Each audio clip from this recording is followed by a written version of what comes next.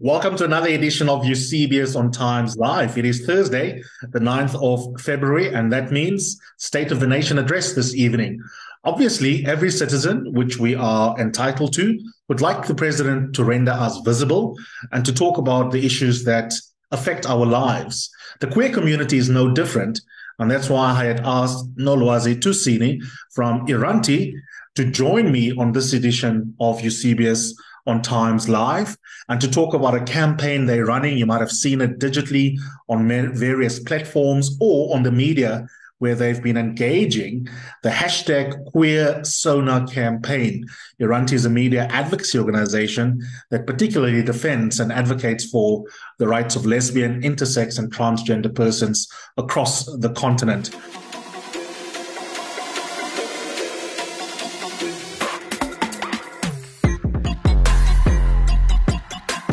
You're listening to Eusebius on Times Live.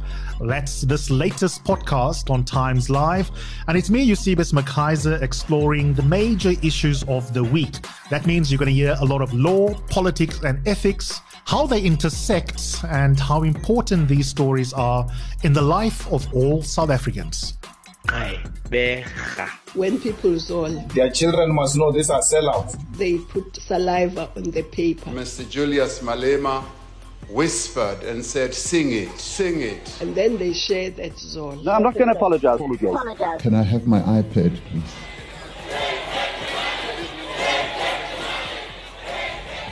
So they stole it.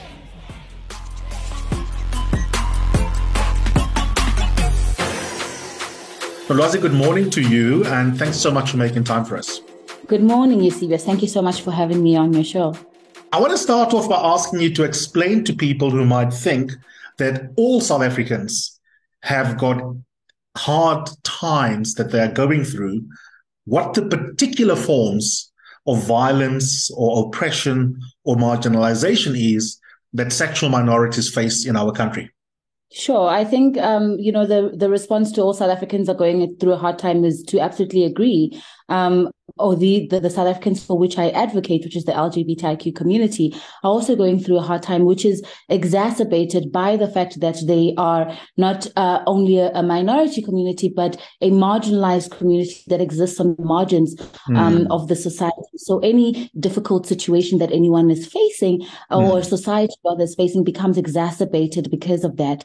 And then there are also very specific issues that face the community that are on issues that a number of people in this society, in this country, might take for granted. So our big advocacy points for the State of Nation address this year around the hate crimes bill. As you know, Eusebius, South Africa has for the past 4 or 5 years been in the process of trying to get the hate crimes bill passed as law.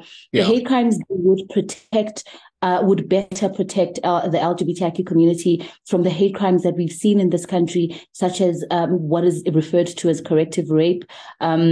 And some of the hate crimes we've also seen being suffered by trans people, people of trans experience, as well as gay men in this country. So that's the first instance. But it would also better protect Black South Africans from racism. And so the hate crimes bill becomes a very important advocacy point for us. And we also would like the president to look at legal gender recognition in this country, which essentially speaks to queer South Africans' ability to move and operate and exist in South Africa as legally recognized citizens of this country. Many people of trans experience are unable to live those kinds of lives, are unable to get ID documents that truly reflect who they are because of the gender marker that is baked into our ID numbers, which is becoming quite an issue.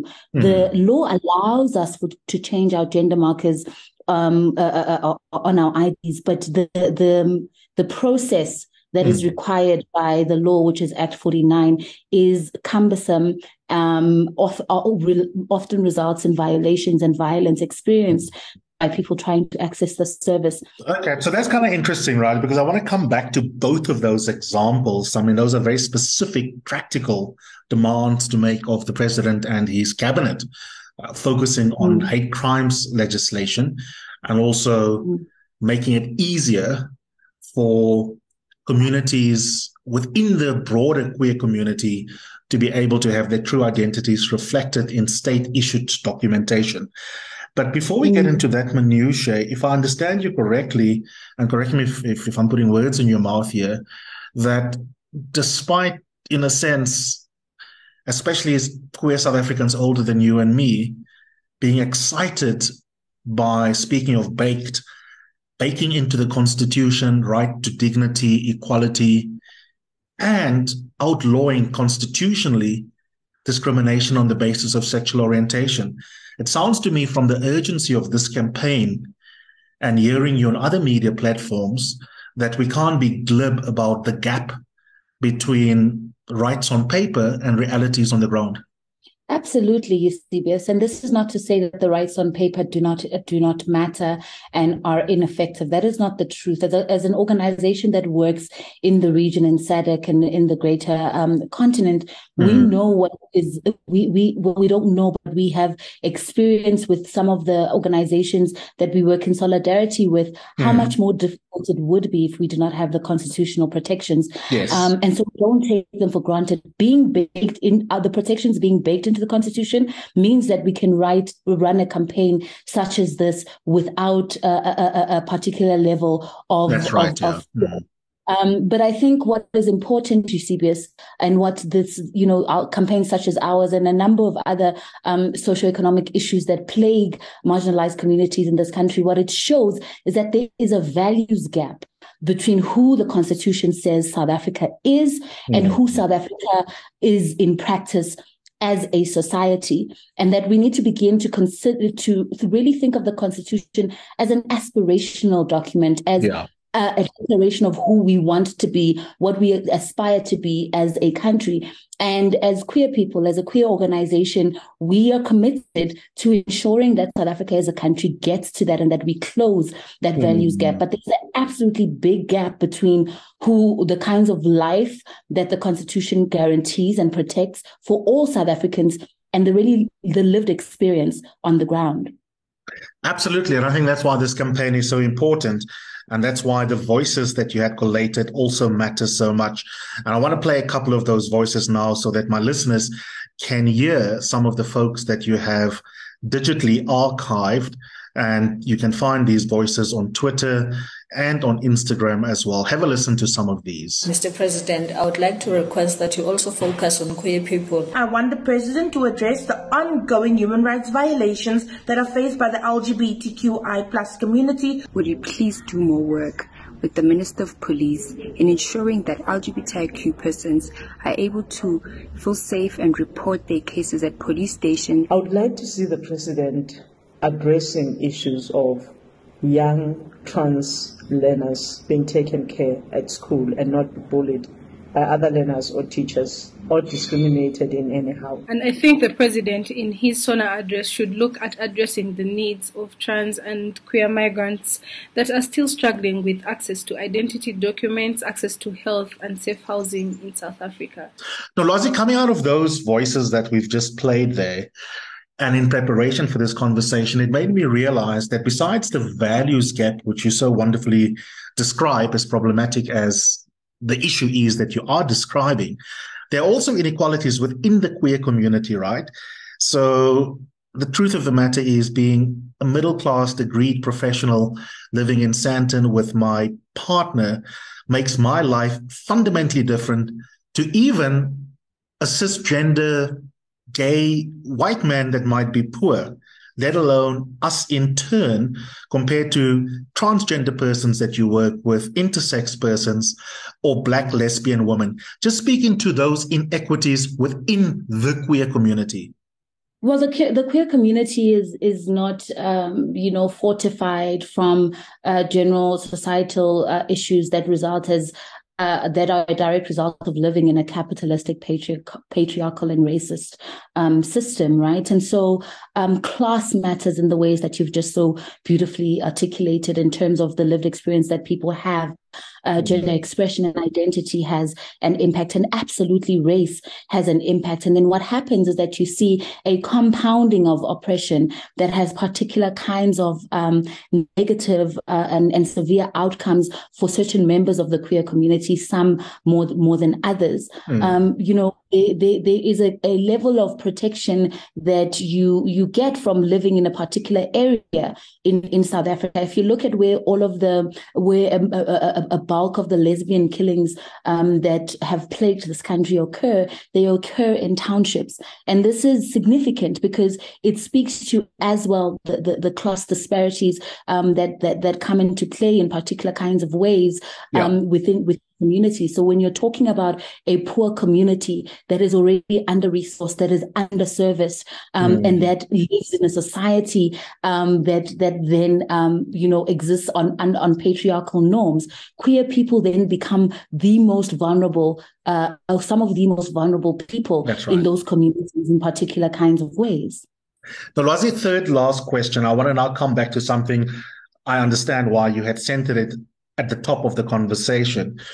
I always have this double-edged relationship with the law. I love the law and its capacity to improve our lives. And you articulated in turn so beautifully why we shouldn't be glib about it. I'm always grateful to Justice Edwin Cameron for having convinced me to not be glib about the state asserting in law our right to dignity and equality, even while we are fighting for more practical gains in society at large. For example, if I'm having sex with another man consensually, it is great to know that society doesn't deem me to be breaking the law. That's not the case in many SADC countries and elsewhere across the continent. So I kind of get that.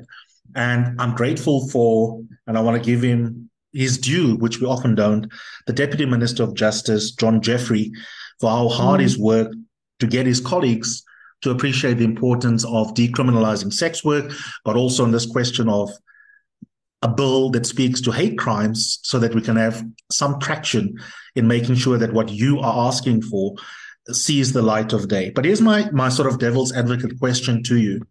You can have a law that says it is a hate crime to beat Eusebius up just because he's gay, or it will be a factor taken into account during the sentencing stage, and it will be an aggravating factor. But I want to walk around without being beaten up in the first place. If our policing is not that great and success rates when it comes to prosecution are low, as you know, as a woman, quite apart from being queer, then how effective will hate crime legislation be to make the world a safer place for you and me?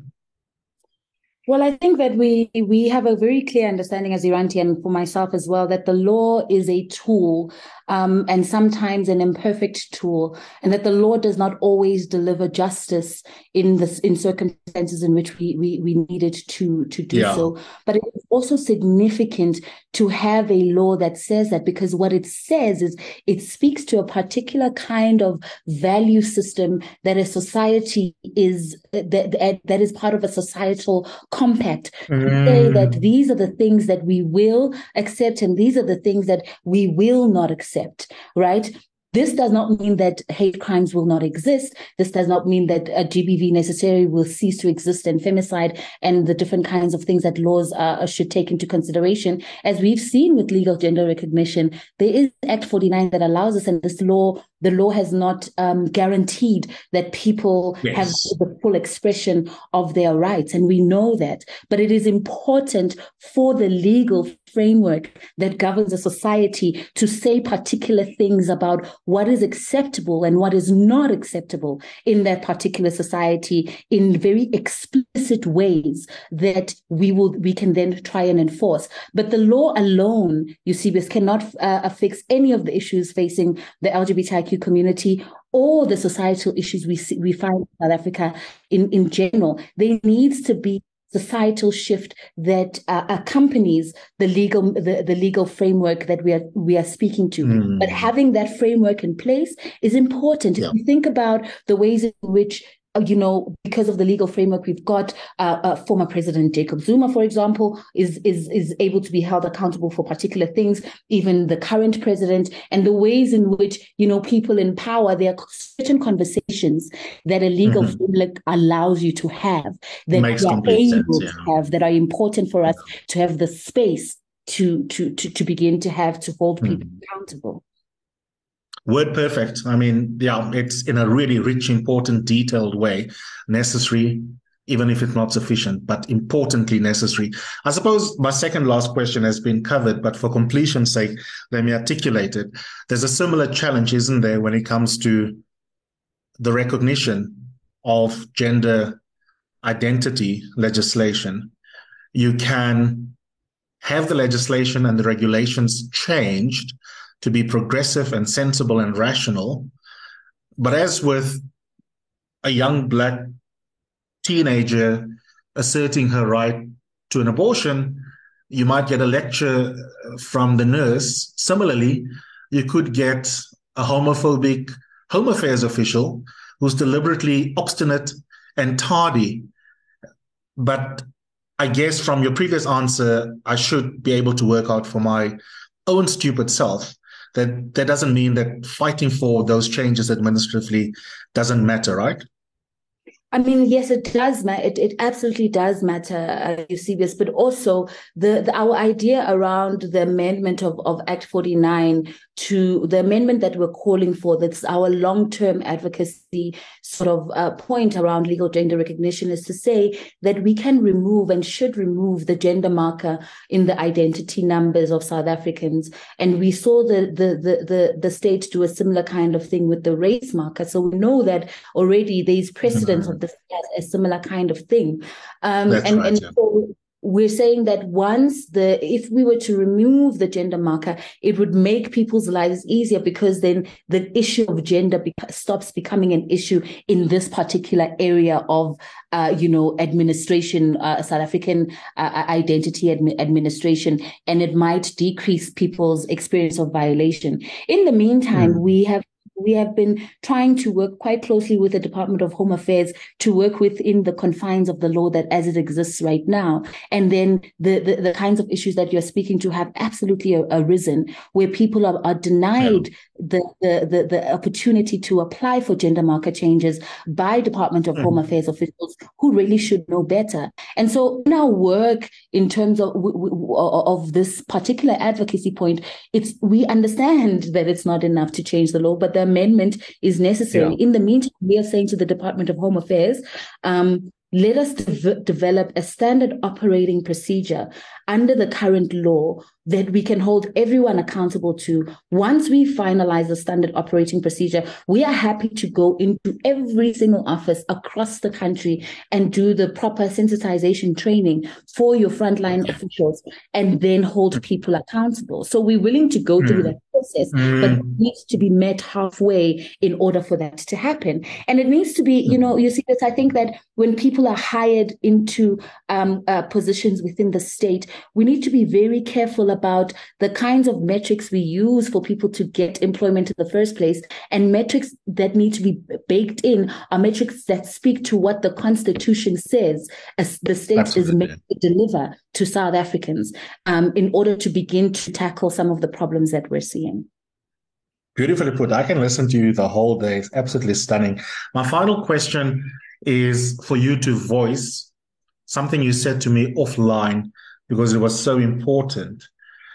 You weren't born yesterday, which is not to say you've got one foot in the grave, but you are experienced enough to understand that you're not going to get all of these things overnight, because that's just how slow activist goal achievements are, especially when a president is facing 200 different pressure groups.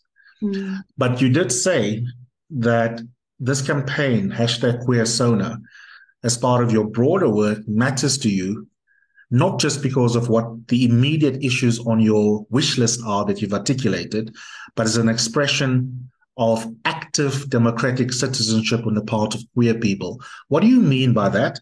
And speak into that point in the last minute, because so often activists get reduced to being obsessive about one issue. And I loved when you articulate to me as a friend why this is not just about being a single issue driven activist, but about being a Democrat. Queer people have been involved in every struggle for freedom that we see globally on the continent and in South Africa. I mean, Simon Goli is a great representation of the ways in which queer people participated in the anti-apartheid struggle, and we're also fighting for our own rights as well in terms of the recognition that we needed. It's the same thing with women as well. And so whilst as queer people, we have very specific issues that impact us, like legal gender recognition, like intersex genital mutilation and hate crimes, we are active citizens of this country and citizens that have actively participated in every single social issue that has come up, from water to electricity, etc. When you see service delivery protests occurring in communities, queer people are in fact part of those protests because we exist in this very same society.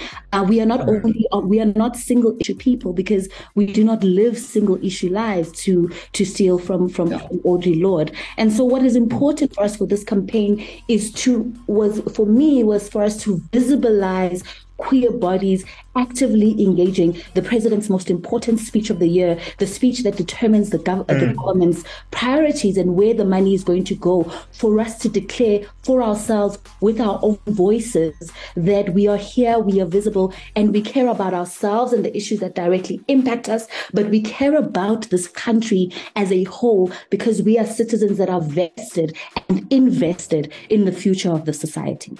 Love your work, love your brain, love your politics. Thanks for sharing your wisdom.